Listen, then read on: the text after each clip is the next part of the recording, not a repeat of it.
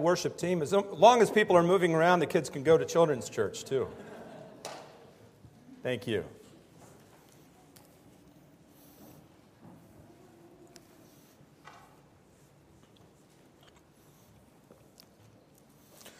Well, let's take our Bibles and we will turn to 1 Timothy chapter 6. We're going to be concluding our study in 1 Timothy, and guess what we'll be going into next? 2 Timothy, great guess. That's right where we'll be headed. But as we come to the text that we'll be looking into this morning, we find that the Word of God closes Timothy out with a charge to the wealthy. Now, before any of you look at yourselves and say, well, I can immediately tune this out because, man, I'm not wealthy. Let me challenge you with this. By global standards, there's probably not a person in this room who isn't considered very wealthy. When I went to Kenya, I talked with Bishop John. And I said, what's a good income in Kenya? You know what he told me? $1,200 a year. That would be the equivalent in shillings. That is considered a very good income. How many of you would like to get by on $1,200 a year? And by the way, their prices on produce and other things aren't that significantly different than ours. They have to really eke out an existence. So before you look at yourself and say, well, I'm kind of at the bottom of the heap, not at the top, that may be true in the United States, but it's not true worldwide. God has blessed this country and us as a people with abundance. And as those who have been blessed with abundance, we need to have a good perspective. We need to have a biblical perspective on it. We need to set some priorities with our money because our money is a reflection of our values. You see, what I invest my money in demonstrates where I really believe the important things are. We say, put your money where your mouth is. Well, really what we're doing is putting our money where our values are. And we need to understand that God entrusts money to us to be wise stewards with it, to honor Him, and not to necessarily please ourselves. And that reminder is given to us in the text that we're looking into this morning. Our culture has an unusual idea of what being a success is. Take a person who's on their 5th marriage. Their kids are a disaster. They basically live alone except when somebody wants something from them. They aren't happy. They aren't fulfilled. But they're considered a success. Take that to another level. Look at a person who's on their 5th or 6th marriage, has had 15 plastic surgeries. They have to see a shrink or an army of shrinks in order to cope. They have a drug habit. Their life is a train wreck, and yet they're a celebrity. You know what celebrity means? It comes from a Latin word that means praiseworthy. And I would ask you, apart from being well-to-do and popular, what's praiseworthy about that? So we have an upside-down understanding of what's truly valuable and what's really important. And that's what the Word of God addressed here. Now look at the 17th verse. As we come to the 17th verse, we see a biblical perspective on wealth. And the 17th verse begins with Timothy being told to command those who are rich in this present world not to be arrogant, nor to put their hope in wealth, which is so uncertain. Now, what we find in this is a command that he is to teach a value system to the wealthy. And that value system begins with resisting putting our value as a person or our hope in wealth. And I want us to think about that for a moment. Many of us indeed put tremendous value on a person's portfolio. on whether or not they're wealthy. In our culture, we tend to assign a great deal of value to a person's economic standing. But in this passage, what the Scripture wants us to see is this. We're selling ourselves short if our only value is drawn from who we are in the business community, what we make, the power and influence that we have in this age. Because here's the perspective we need to keep. This age, or as the NIV does a good job of translating it, this present world lasts but a moment. When you read Scripture, you know how this life is described, a vapor. It's here for a little bit and then it just sort of disappears.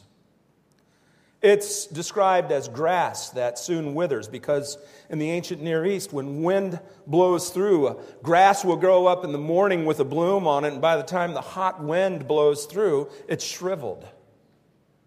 That's the description the Word of God gives on this life. So, if all of my energy, all of my desire is directed toward acquiring everything that I can for this life, I'm really selling myself short. Eternity compared to this life is really no comparison at all. This life is like a dot on the timeline.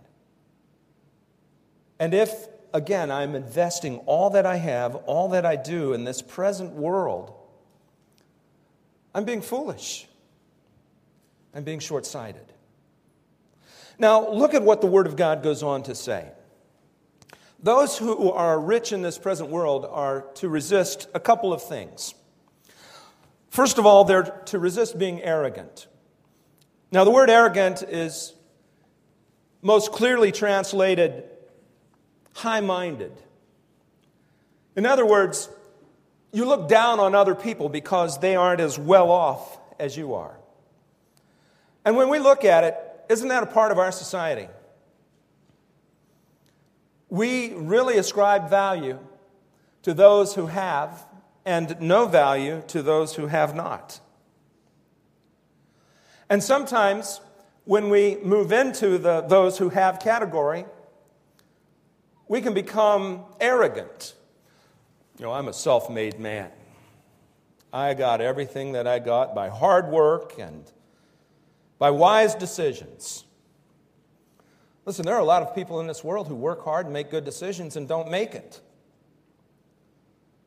And we need to understand that. But there can be an arrogance that settles in to where we look and we say, look what I did, look what I accomplished. We need to be so careful not to be those kinds of people. Not arrogant like that. But you know what else we do? Sometimes the reverse works. We look at a person who has made it, whatever your definition of made it is. And isn't it interesting how the definition of made it escalates as you gain more? Right? We always look and we're never quite satisfied with where we are. There's always that idea that we have to make more. But when we have that perspective, you know what happens? We start to look at other people who have made it, and we start to ascribe more value to them than to ourselves and to others. James talks about this in his letter when he says this, "My brothers, as believers in our glorious Lord Jesus Christ, don't show favoritism. Suppose a man comes into your meeting wearing a gold ring and fine clothes, and a poor man in shabby clothes also comes in. If you show special attention to the man wearing fine clothes and say, 'Here's a good seat for you,' but say to the poor man, 'You stand there,' or 'Sit on the floor by my feet,' have you not discriminated among yourselves and become judges with evil thoughts?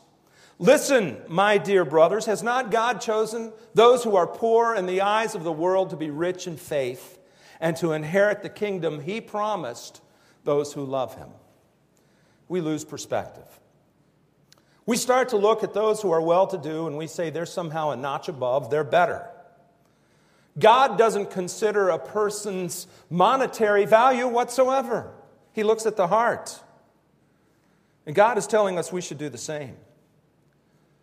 I have known people who haven't made much money, but have a depth of faith that makes them richer than anybody I know. And then I've known some people who have made a lot of money, and they are miserable. They aren't happy with themselves. They aren't happy with their circumstances. They're in a state of misery. Not the state of Missouri, but misery. And they suffer. Now look at what else we find in this text.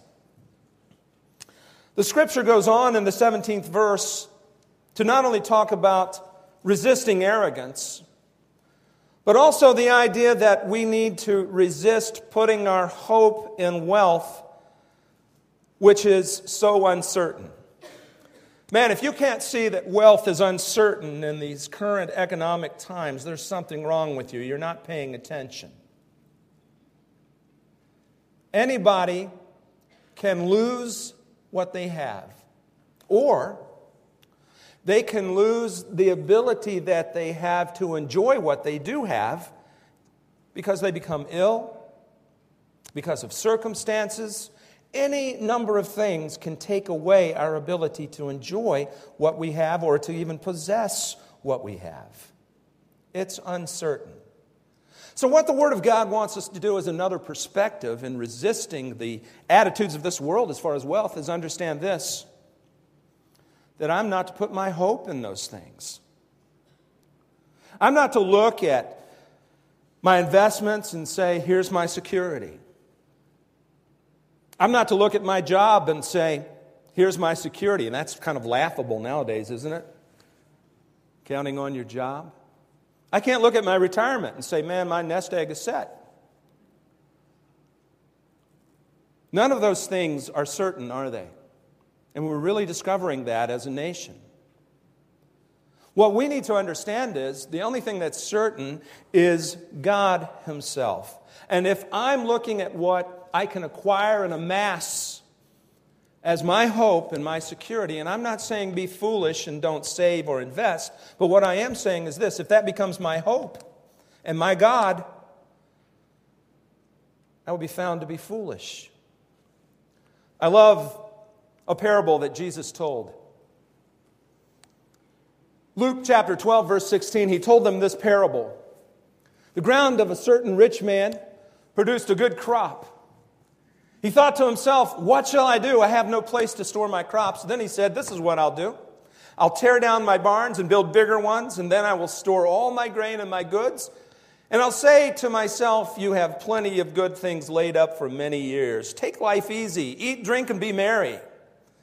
But God said to him, you fool, this night your life will be required or demanded of you.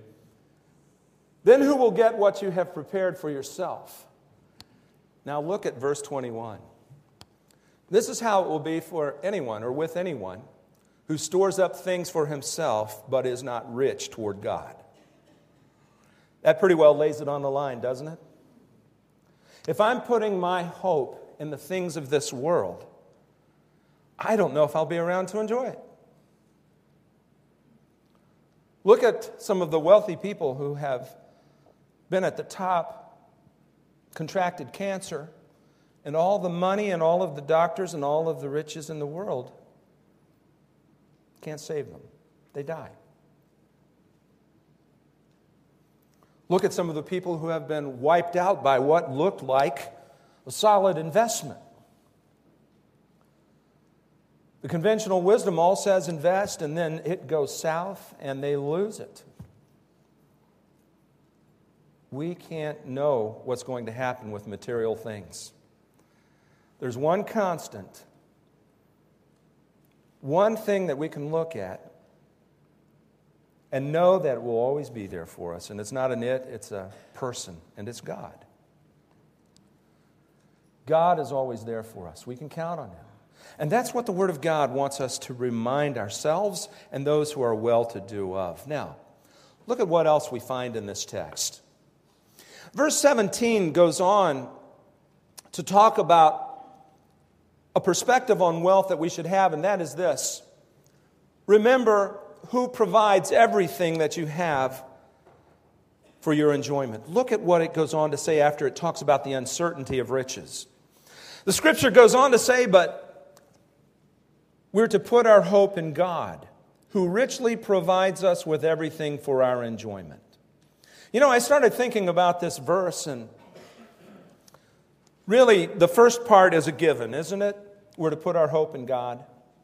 As I said a moment ago, God is the only constant.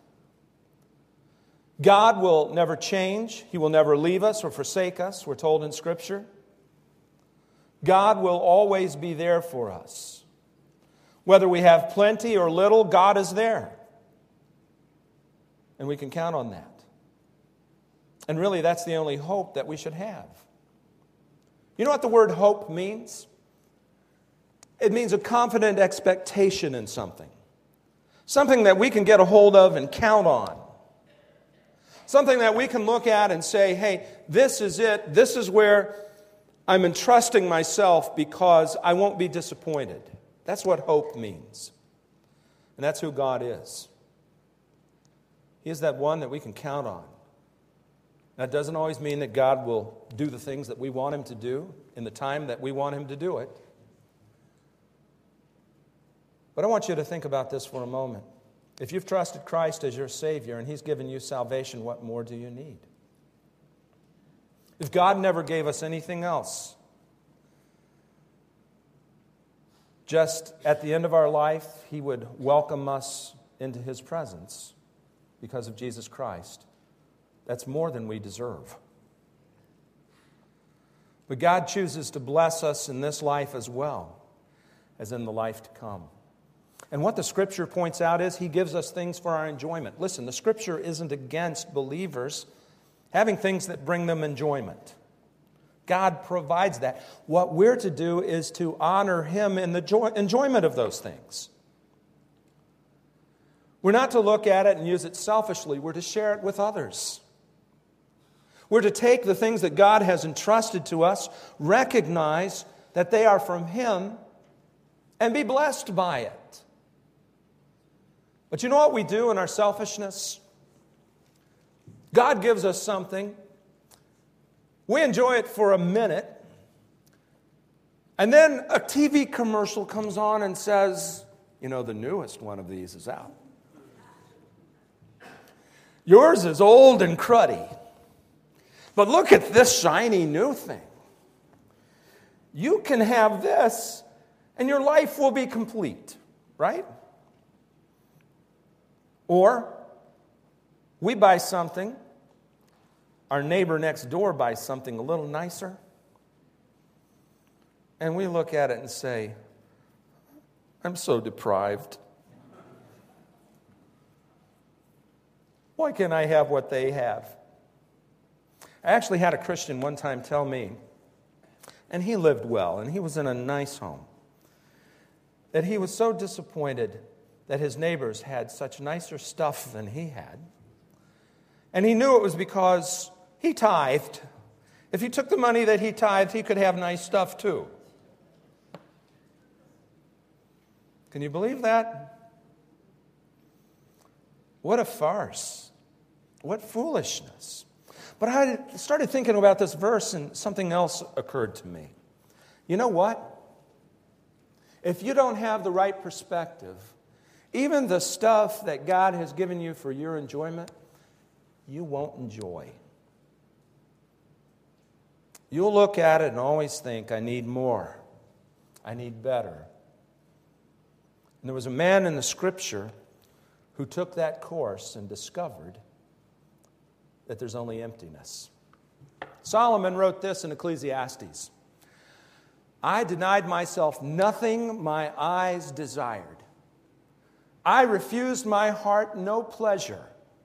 My heart took delight in all my work, and this was the reward for my labor. Yet, when I surveyed all that my hands had done, and what I had toiled to achieve, everything was meaningless, chasing after the wind. Nothing was gained under the sun. That's the perspective. Even if you get the things you think you want, once you get it, you look at it and go, wasn't what I thought it would be. We need to understand God provides us with blessings for our enjoyment. So you know what I'm doing when I'm saying I'm dissatisfied with what God has provided? That's a slap in the face of God. We've all seen spoiled brats that get something, and someone has worked hard to provide that for them, and with thought and care and love has presented it to them, and then the spoiled brat throws a fit. That isn't the one I wanted. You know, we're being spoiled brats when we do that with God. God provides us with something. That's okay, but it's not the one I wanted, God. We need to have a perspective that's more biblical. Now, as we continue in the text, we move on to more about this perspective. And that is this: we need proper use of what God has entrusted to us. If God has blessed us with much, rather than hoarding it all to ourselves and saying, this is all mine, we need to use it to richly bless others. Listen, if God has blessed us, He hasn't blessed us so that we can be selfish. God has blessed us so that we can be a blessing to others. Look at what verse 18 goes on to say. Command them to do good, to be rich in good deeds, and to be generous and willing to share. Couldn't be clearer. God wants us to bless others with the things that He has given to us. You know, when you look in history and you think of people who were selfish with what they had been given, you can't help but think of Hetty Green. She was called the Witch of Wall Street in the early 1900s. She inherited what would have been the equivalent of $107 million in today's dollars. Well-to-do. You know how she lived? As a pauper. She wouldn't allow hot water in her house because it cost too much to heat. When her laundress would do her laundry, she would say, only do the dirty parts because I don't want to spend the money on soap. Her son had a wound on his leg that she didn't allow to be treated. And then when she finally did allow it to be treated, she sent him to a clinic for the poor. When they discovered who she was and who he was, they kicked her out. And she tried to medicate it herself, only to find that the leg had to be amputated because gangrene had set in. She didn't take her money and use it to enjoy, and she didn't use it to minister to others. And as a result, she's notorious as the world's worst miser. God does not want us to be Hetty Greens. He wants us to take what He has entrusted to us and do good with it. Now, look again at this 18th verse. Twice in the first part of this verse it says, do good, be rich in good deeds. God wants us to be people who are committed to good works, to take what He gives to us and to bless others with it. Not hoard it, not say mine, mine, mine, but say, how can I minister to somebody else? How can I give to others? And listen, you don't have to be rich in order to do that. You can do it through helping people, ministering to people, serving behind the scenes. There are scads of ways that we can do good with the little that God gives. As a matter of fact, I would say to you, it's not the quantity that God's so concerned about as far as the quality. You see, it's easier for a tremendously wealthy person to just write a check than to actually go somewhere and do something. Isn't it? Sometimes we'll look and we'll say, oh man, there's a need here. Okay, I'll write a check. Go away. That's not what God is talking about. He's talking about good deeds, actually becoming involved in another person's needs. And look at what we find as we go on in the text. We're to be generous. Now, generous is an interesting word in the original language. It's an active word. It means becoming involved in another person's needs. As a matter of fact, it's a word in the original language that means to distribute. In other words, we take the resources that God has entrusted to us and we distribute it to those who are in need. That's the idea that the Word of God shares with us in this text. And by the way, it's a voluntary thing, not a tax thing that the Word of God's talking about. See, if you're compelled by somebody else to take what you have and give it to others, you're not doing it with the right heart. Generosity is something that comes from your heart, not under compulsion. So the Word of God is telling us that it should be something that we're self-motivated to do, not because we're forced into it. In other words, don't view your income taxes as generosity. Don't rationalize it by saying, well, all of that goes to the poor, so I'm taken care of. Understand that we have a responsibility to become involved in other people's lives and minister to them. As a matter of fact, look at what the last part of the passage says. Generous and willing to share. Now, what the NIV translates as share is a Greek word koinonia, and it means fellowship. In other words, partnering with another person when they're in need. Stepping outside your comfort zone and saying, hey, here's a person with need, now I will care for them and minister to them. That's the idea. That's what the wealthy are to do. To care for those who are in need. What's the payoff? Look at the last part of this passage, verse 19. In this way, they will lay up treasures for themselves as a firm foundation for the coming age, so that they may take hold of the life that is truly life. I love this 19th verse. With an investment here,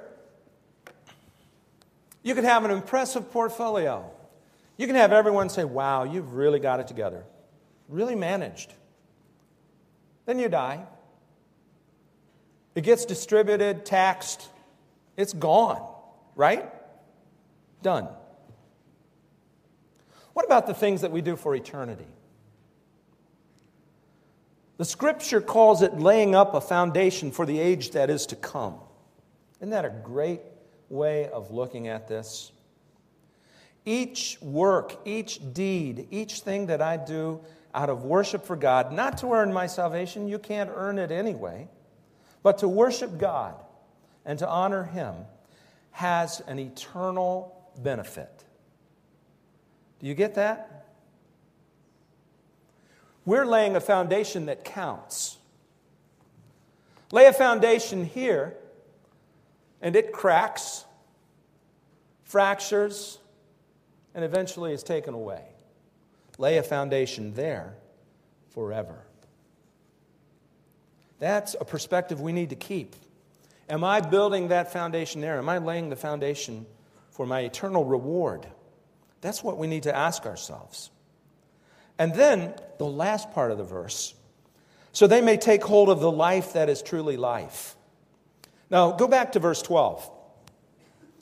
In verse 12 it says, fight the good fight, take hold of the eternal life to which you were called when you made your good confession in the presence of many witnesses.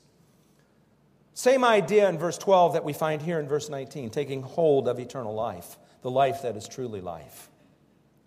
And as we saw, taking hold of it means I start to understand. I start to get it. I start to see that that is the life that counts. And I'm starting to truly grasp what it means for right here and for right now. But here in the 19th verse, even a little bit of a different emphasis is given. When it says take hold of the life that is truly life, it's not just talking about eternal life, but it's talking about this life as well. You see, serving God brings fulfillment in this life.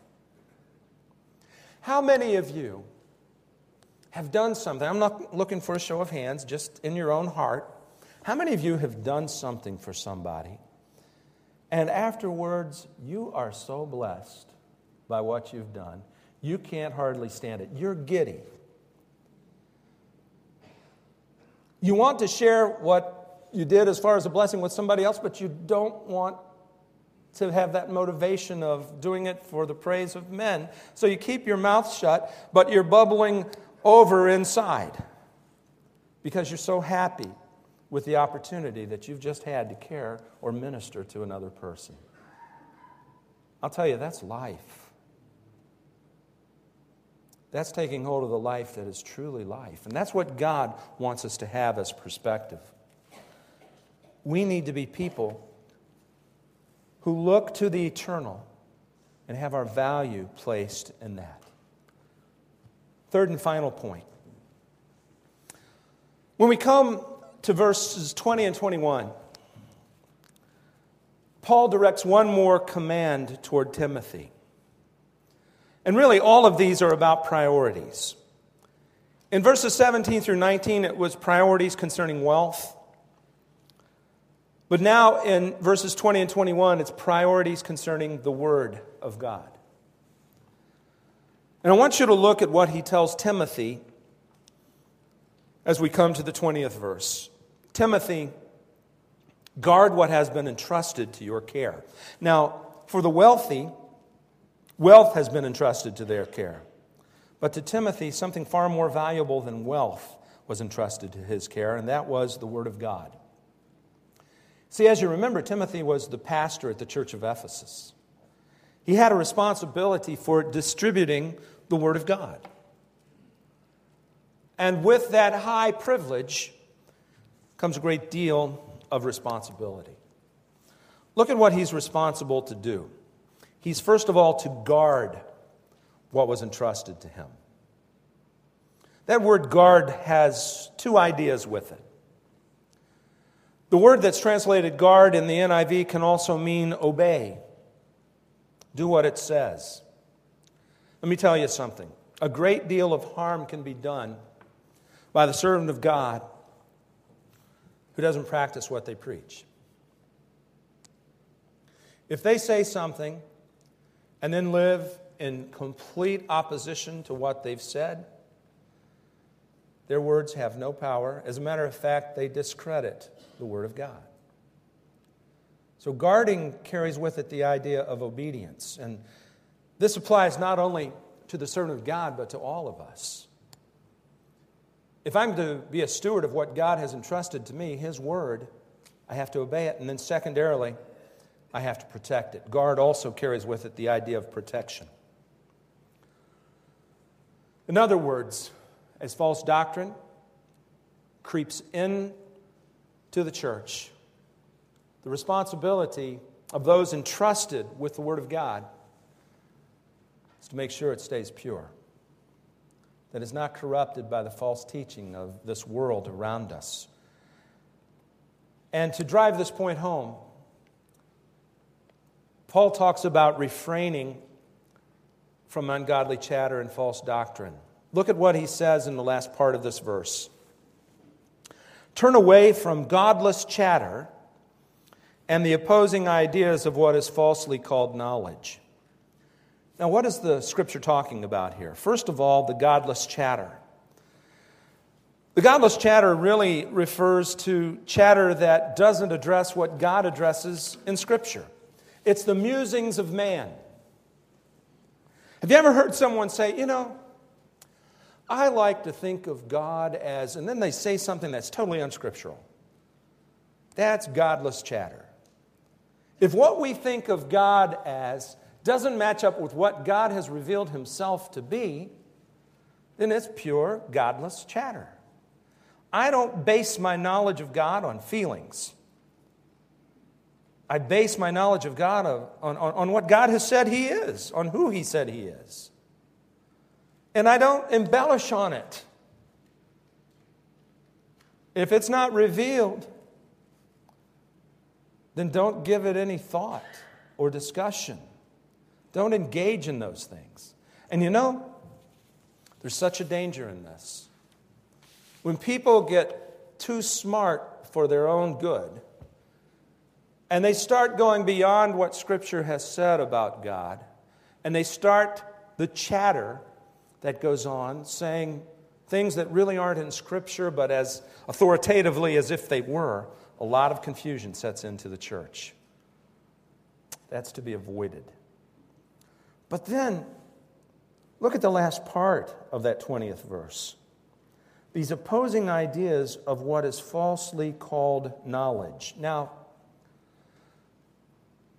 right at the end of that verse, Paul introduces a destructive heresy that was in the first century, Gnosticism. As a matter of fact, the word that's translated knowledge is the same root word that Gnosticism comes from. And I'm sure all of you going, Gnosticism, yes. What in the world is Gnosticism? Gnosticism was a mixture of Christianity and Greek philosophy that became prevalent in the first century.